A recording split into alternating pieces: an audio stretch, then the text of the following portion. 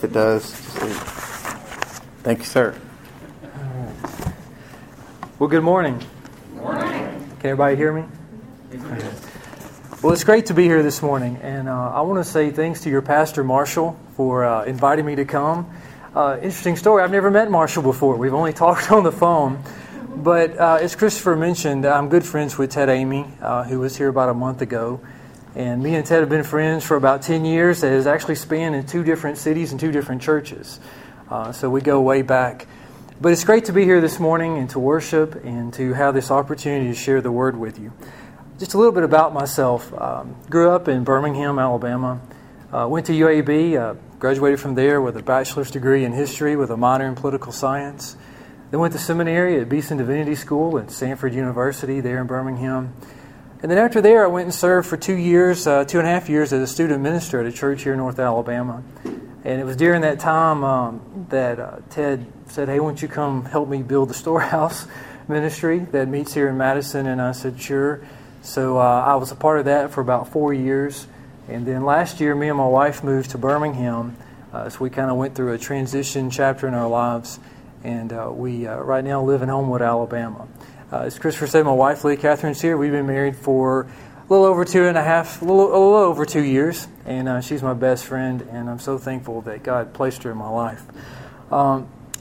This morning, I want to share a passage of Scripture with you that most of you probably are familiar with, especially if you've been in church any length of time.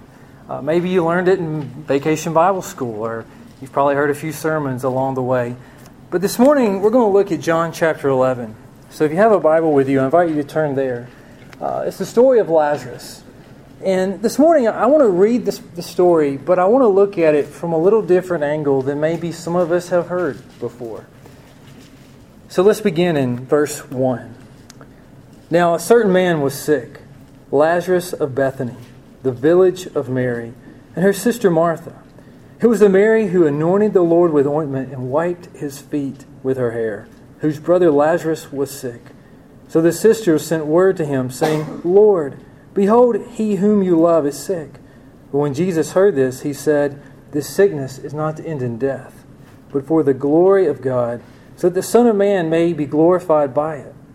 Now Jesus loved Martha and her sister and Lazarus. So when he heard that he was sick, he then stayed 2 days longer in the place where he was. Then after this, he said to his disciples, "Let us go to Judea again." The disciples said to him, "Rabbi, the Jews were just now seeking to stone you, and are you going there again?" Jesus answered, "Are there not 12 hours in the day? If anyone walks in the day, he does not stumble, because he sees the light of this world. But if anyone walks in the night, he stumbles, because the light is not in him." This he said, and after that he said to them, "Our friend Lazarus has fallen asleep, but I go so that I may awaken him out of sleep." The disciples said to him, "Lord, if he has fallen asleep, he will recover." Now Jesus had spoken of his death, but they thought that he was speaking of literal sleep. So Jesus said to them plainly, "Lazarus is dead, and I am glad for your sakes that I was not there, so that you may believe, but let us go to him." Therefore Thomas, who was called Didymus, said to his fellow disciples, "Let us also go, that we may die with him." So when Jesus came, he found that he had already been in the tomb 4 days. Now Bethany was near Jerusalem, about 2 miles away, and many of the Jews had come to Martha and Mary to console them concerning their brother. Martha, therefore, when she heard that Jesus was coming, went to meet him, but Mary stayed at the house. Martha then said to Jesus, "Lord, if you had been here, my brother would not have died. Even now I know that whatever you ask of God, God will give you." And Jesus said to her, "Your brother will rise again." Martha said to him, "I know that he will rise again in the resurrection on the last day." Jesus said to her, "I am the resurrection and the life.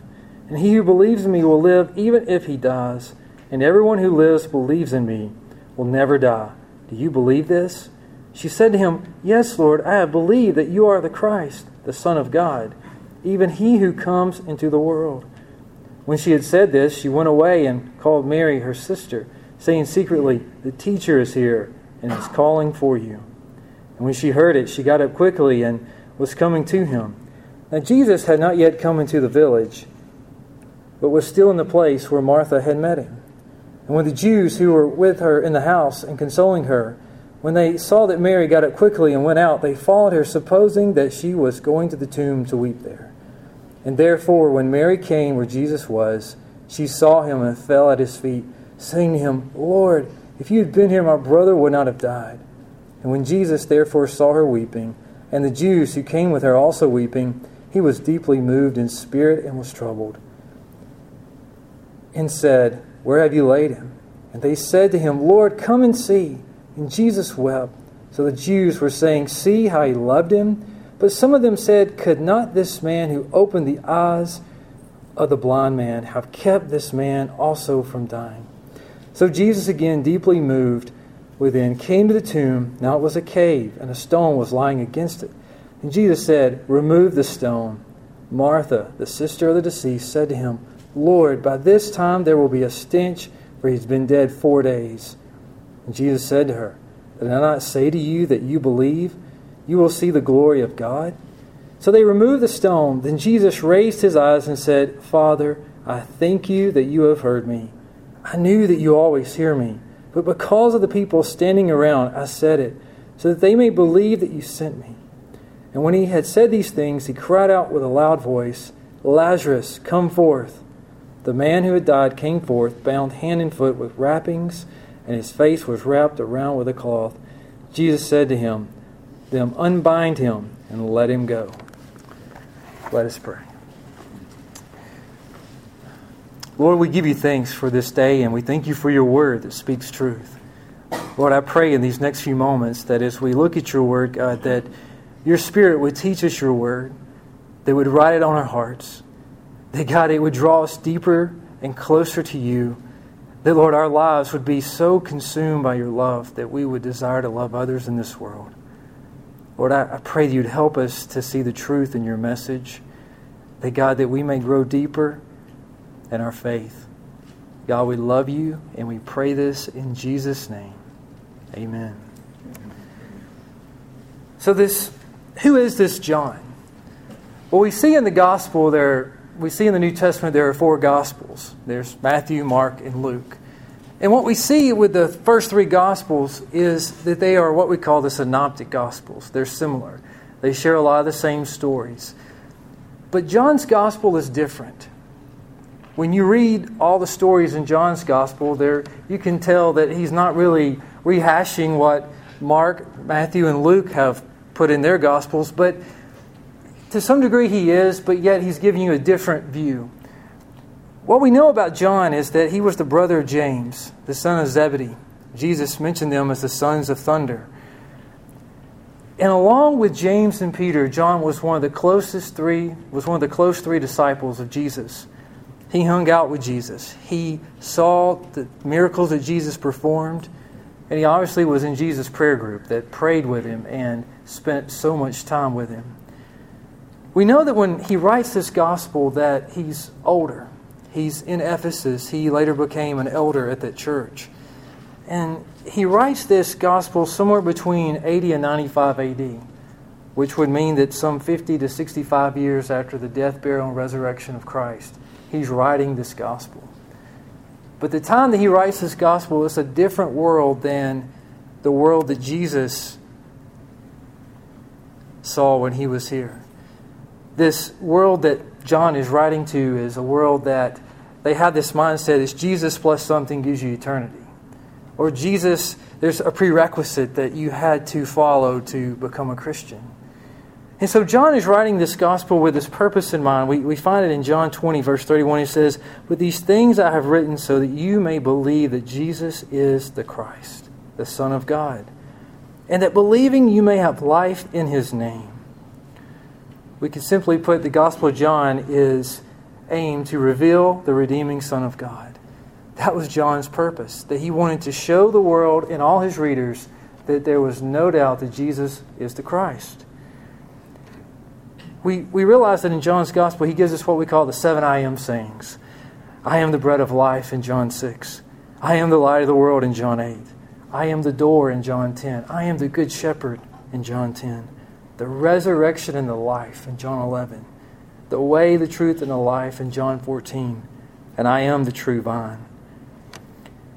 But when we come to John 11, we see that John has already performed, or Jesus has already performed 6 miracles leading up to this one. And it's kind of like that John 11 is the climactic point of his gospel leading to the cross. And what we see here in John 11, I like what John MacArthur says, the resurrection of Lazarus is the climactic and most dramatic sign in this gospel. It's the capstone of Jesus' public ministry. See, there are 2 other resurrection stories that we find in the Gospels. We find in Luke chapter 7, there's a widow's son who has died, and Jesus comes and he resurrects that son. Then we see in John chapter 8 that the story of Jairus' daughter who has died, and Jesus comes and he resurrects her back to life. And so when we get to John 11, people already knew that Jesus could resurrect the dead. But there's something a little different about this story.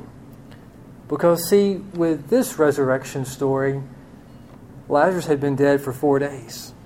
There's 2 things I want to pull from that. One is Jewish thought was that the soul departed the body on the 3rd day. So this made this very much a miracle because he's been dead for 4 days. The second was the body had already started to decompose. So we see that Jesus not only brings a spiritual healing, but he brings a physical healing to Lazarus. And what makes this story even more unique is the fact that at the moment the widow's son died, and the moment that Jairus' daughter died, Jesus was there. The thought was maybe he just performed he just resuscitated those 2 individuals. But there was no doubt with this story of Lazarus that there was a true resurrection. So we might say that this story points to a mighty miracle of God, of this resurrection. Because there was no doubt that Lazarus was dead and Jesus brought him back to life. But I want to dive in a little deeper and look at the characters in this story. Because this is where I think it starts to get real for us. This is not the first time that gospel readers were introduced to Martha and Mary. We see the story in Luke 10 where Jesus coming to visit, and Martha, she's trying to get the house prepared. She's trying to get the dishes put away, and she's in there working to get it ready. But Mary, when Jesus comes, she sits at his feet. She's hanging on to every word he's saying. We see the story that she takes the expensive bottle of perfume and she pours it on his feet and takes her hair and she wipes his feet.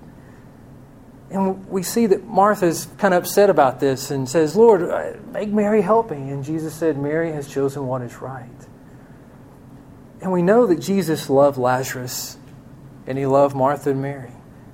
I would say that he loved them as much as he loved his mother and his siblings. He loved them very deeply. So when we look at the story, I think it's important to see that Jesus loved these 3 individuals. Now, when Lazarus had died, they sent the messenger to Jesus. He's hanging over in the Transjordan. It's about a 24-hour journey from Bethany. So you can imagine Martha and Mary, when they send the messenger out, they're thinking, okay, he's going to get there in 24 hours. He'll tell Jesus, and Jesus will come on back. So 48 hours from now, Jesus will be here. He'll raise Lazarus from the dead. Everything will be fine. But what happens is Jesus hangs out in the Transjordan for 2 more days. So you can imagine that when the 48-hour mark came and the messenger returned and there was no Jesus with him, Martha and Mary were concerned. They were probably thinking, why hasn't he come? He showed up at the moment of the death of the widow's son, and he showed up at the moment of Jairus' daughter dying. But he hasn't come. He hasn't come for us who he loves. Why is that? And you can just imagine that those minutes seem like hours and those hours seem like days as they were waiting and waiting and waiting. Because they were thinking any minute he's going to come, but he didn't. Jesus didn't come, and those 2 days just seemed like forever for Martha and Mary. And you can imagine as they were preparing to bury Lazarus, they kept thinking any moment he's going to show up. But he didn't. Now, I think it's important to look at the disciples in this story as well. we see that the disciples are hanging out with Jesus. They're over in the Transjordan. And when word comes, Jesus kind of waits for 2 days. But when he decides that it's time to go, they bring up the point, Jesus, you know they're going to stone you when you get there. See, they were thinking back to John chapter 8. We know the story of the adulterous woman. Jesus shows up. The religious leaders bring the woman to him and said, the law of Moses says she must be stoned. And Jesus said, well, if he who knows no sin, throw the first stone. And he stoops down and he starts doodling in the sand. And he asked the woman, where's your accusers? And they all left. And he sets her free. Well, that already made them upset. And then later on in the story, we see that he's teaching. And they get upset and they have stones. They're going to stone him. And so he leaves. Then John 10, he's teaching about he's the good shepherd. And the shepherd knows his sheep. And the sheep know the shepherd. And he's teaching about he's the Christ. And again, they want to stone him. And so Jesus and the disciples, they leave. They go to the Transjordan. And so the disciples have this thought, if we go back to Jerusalem, Jesus is going to be stoned. And we're going to be stoned as well. And so we see in these two instances with Martha, Mary, and then with the disciples, there's this question of why. You see, death brings about doubt. And I can imagine that Martha and Mary had doubt. Why hasn't he come? And the disciples were probably doubting too. Jesus, why are you going to lead us in there? We're surely going to die. We're going to be stoned. And so we come to this climactic moment, I believe, in the story that has puzzled me, honestly, is why would Jesus want to hang out and wait? Now, we understand that obviously he comes and he raises Lazarus from the dead. He has no fear. He comes into Jerusalem. And I believe he wants to prove a point to the religious leaders that there was no doubt this is a miracle. Because they had accused him of blasphemy. They had accused him of conjuring up evil spirits throughout the gospel. But as he waits, it seems like his inaction causes us to wonder why. We pray prayers and we say, God, why haven't you come? We think, God, why did this event happen in my life? I don't understand it. Maybe we had a loved one who passed away, or we know someone who's sick and we're thinking, okay, God, I know you can heal them. And we've been praying earnestly for this. But Lord, why hasn't it happened?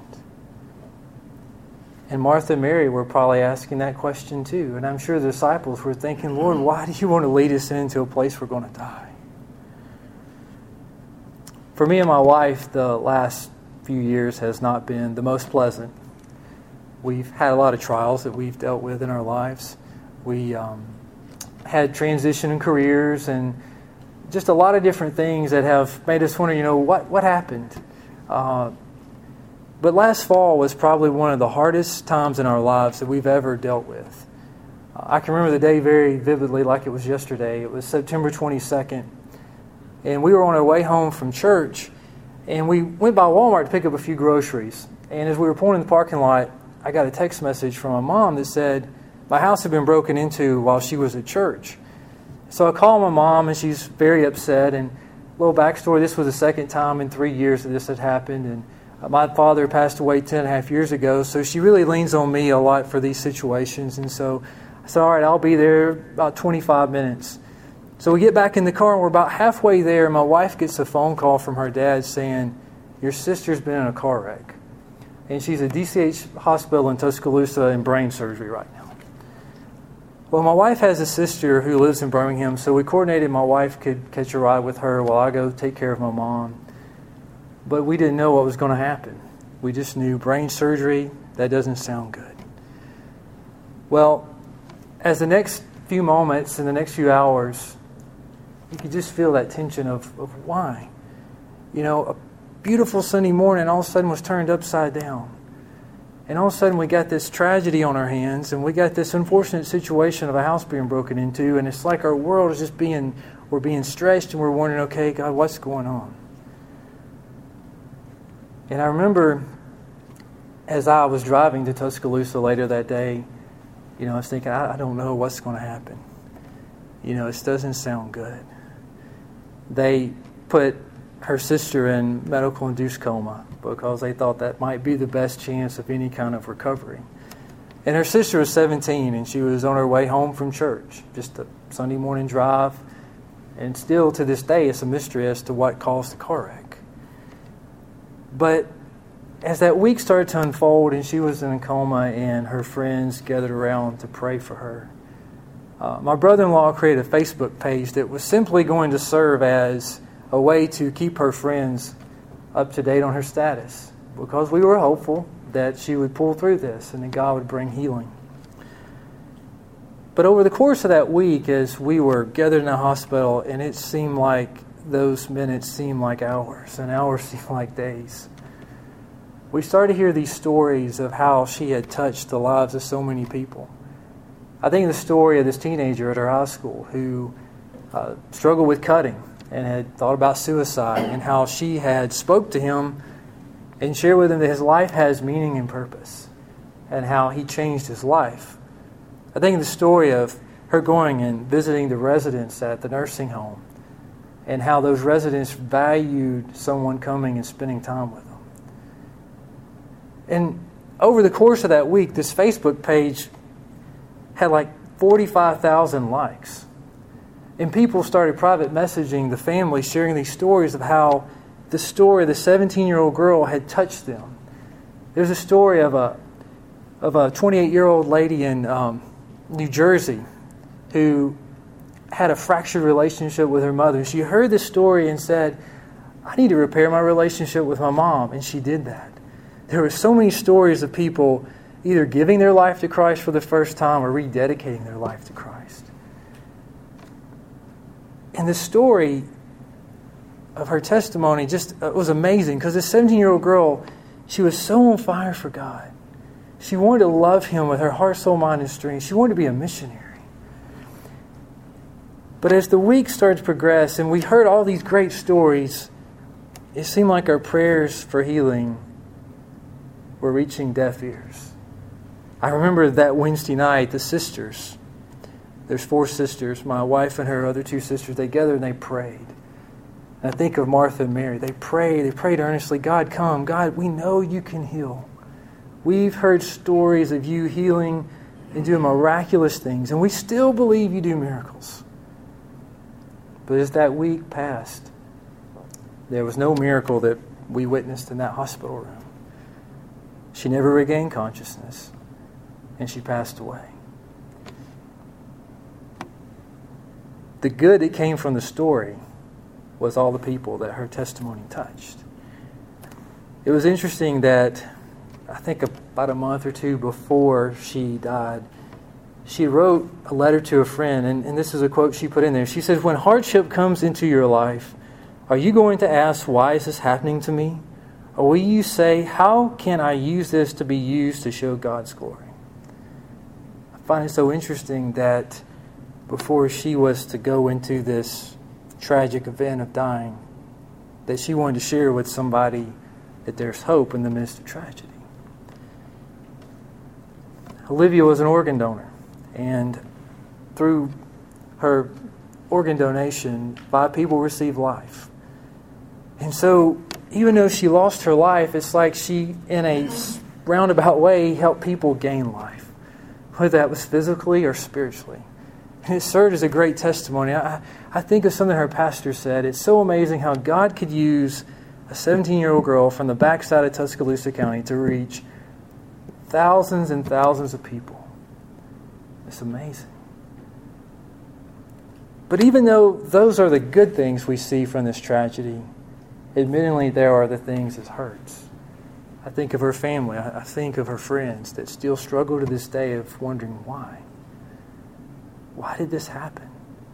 God, why would you let this beautiful 17-year-old girl die? Why would you let this tragic event rip this girl who had so much life and hope away from her friends and her family? And for some of us in this room, maybe we know of a situation very similar to that. Maybe it was a friend, maybe a relative. Or maybe we know somebody right now that's struggling with some event and we're thinking, God, why is this happening? Why is this happening?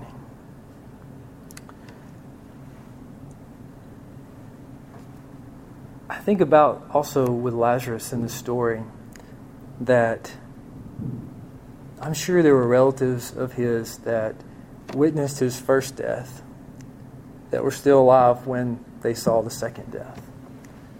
And they had to ask themselves, God, why would you bring this man back to only take him from us again? And sometimes we have those moments where we see God perform a miracle, and then yet we see something slip away.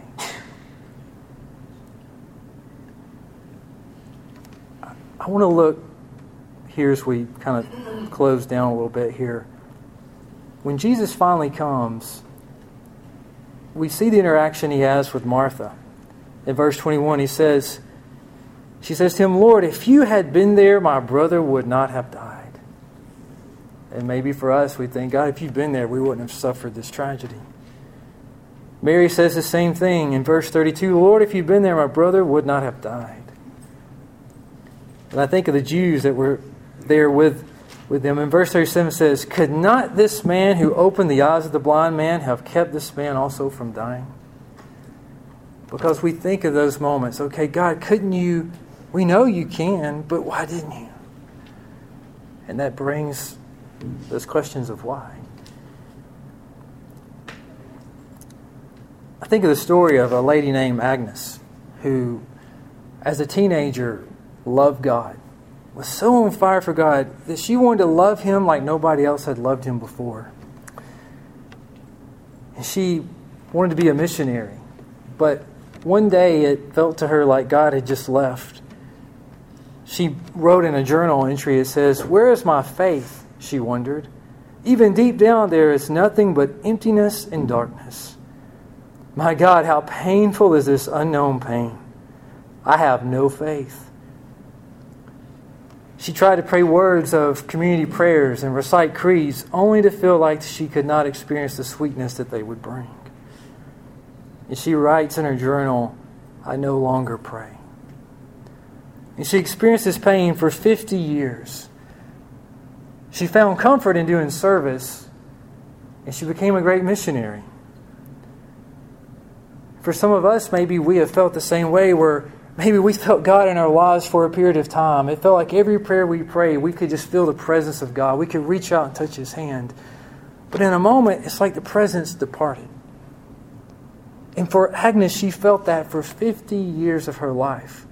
A wise counselor told her, said, look, God has not left you. If you have the desire to seek Him, He's there. It's just, for some reason, we can't quite understand why God may seem distant, that we may feel like we're in a desert. For Agnes, she felt this for 50 years. Now, we know Agnes better by the name of Mother Teresa. And we think of all the great things Mother Teresa did, but yet for 50 years of her life, she felt like God was distant from her. That God was distant and God was not even close. I think of something that John Ortberg wrote. He says, when people of faith are not willing to sit quietly sometimes and let doubt make its case, bad things can happen. I think it's good to let doubt creep into a level that it helps us pursue God more. That it makes us say, okay, God, I really want to know you. Because sometimes it's easy for us to have this mountaintop experience where God seems so close to us, but the moment that we enter back into reality, we face a hardship and we may ask, God, where are you? And sometimes letting a little bit of doubt or letting this question of why come into our vocabulary helps us dig deeper into knowing God. And I think that it helped Martha and Mary, because obviously Jesus could have showed up at the moment of Lazarus' death and said, He has life, and He could have came out of the tomb, but He waited for 4 days. And in some cases for us, maybe we're going through a hard time right now. We're thinking, God, where is the light at the end of the tunnel? Because I don't see it at this moment. It seems like it keeps getting harder and harder and harder. But I do believe there's hope. Because we know in the gospel message that we have a God who suffered. We know on the cross that Jesus said, my God, why have you forsaken me? Then in a moment He felt completely abandoned by God. And He felt pain and agony in His life. And we know that we have a God who has suffered, and therefore we put hope in that. that He knows our hardships. He knows the pain that we suffer. But yet sometimes we still feel distant from Him. I think about Romans chapter 5. It's one of my favorite passages where it says, at the right time Christ died for the ungodly. I think for some of us, and I have felt this in my own life, that at just the right time God reveals Himself to us. And maybe for us, we're just waiting on God to reveal Himself at the right time in the midst of the pain and the suffering and the tragedy. I want to close with this story, kind of painting a picture. Sometimes for us, maybe we feel like we're in a dark room. And we go into that room and the door's closed. And it's just complete darkness. We see a little bit of light creeping underneath the door and around the door frame.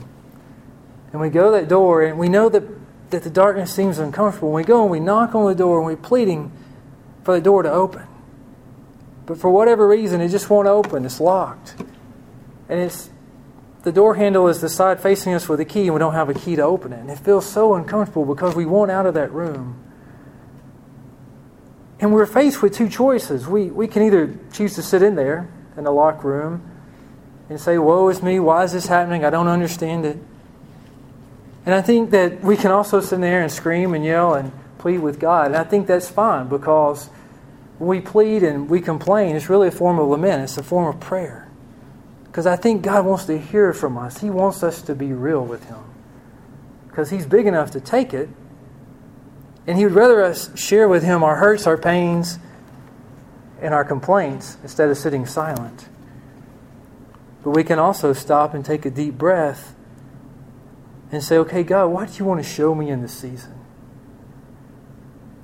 Because I do believe there could be a treasure in the midst of that darkness.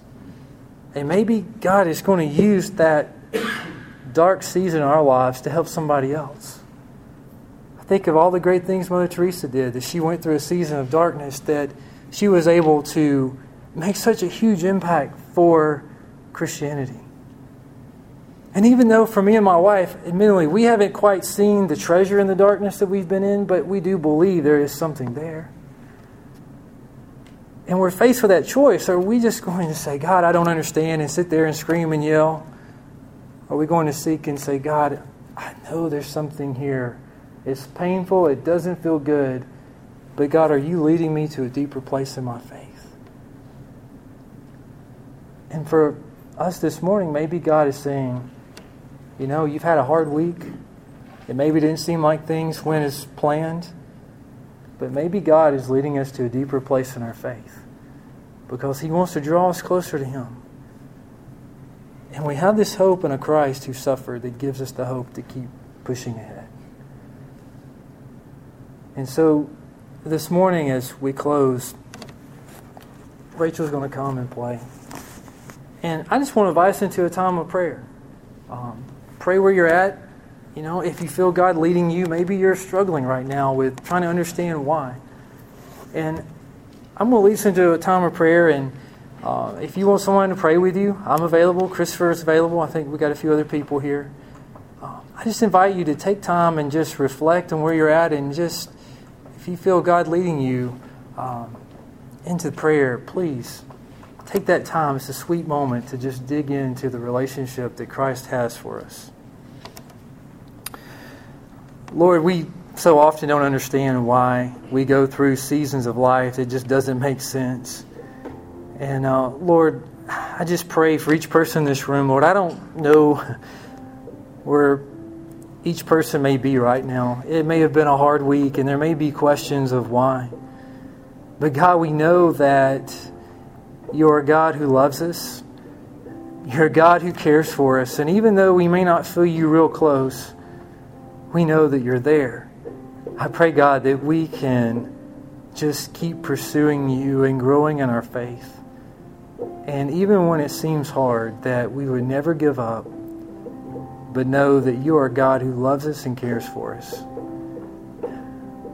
God, I pray You come now and just sweep over us with Your love.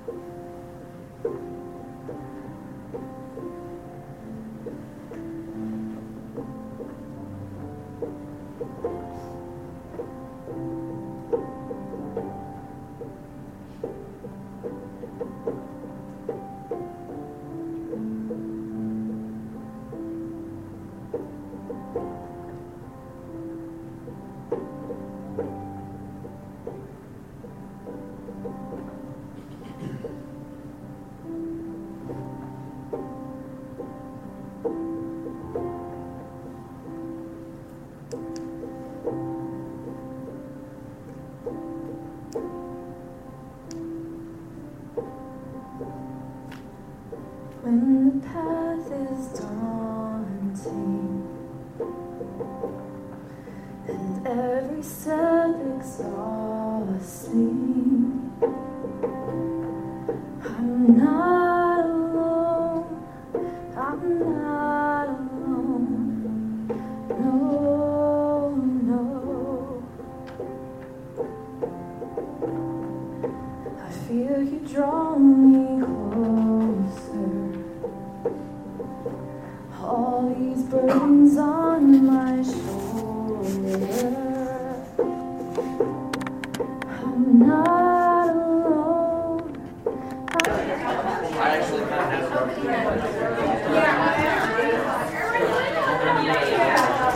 There's no gray baby come on, y'all.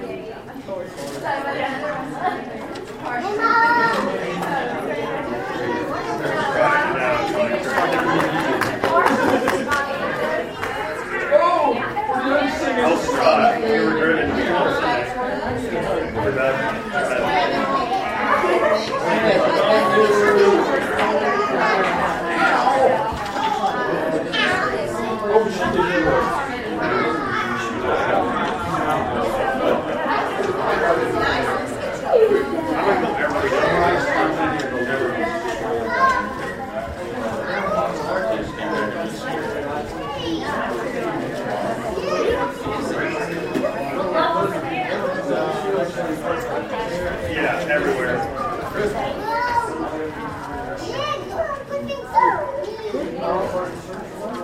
Yeah. I mean, I guess we work on that reach out.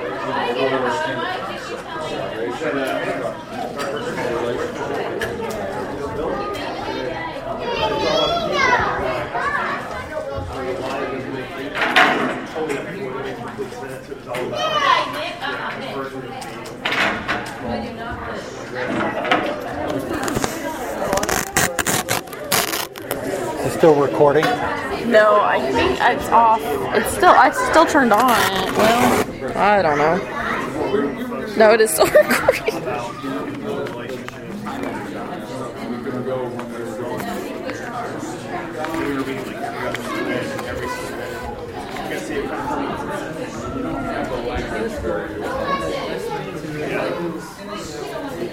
Hey, Christopher.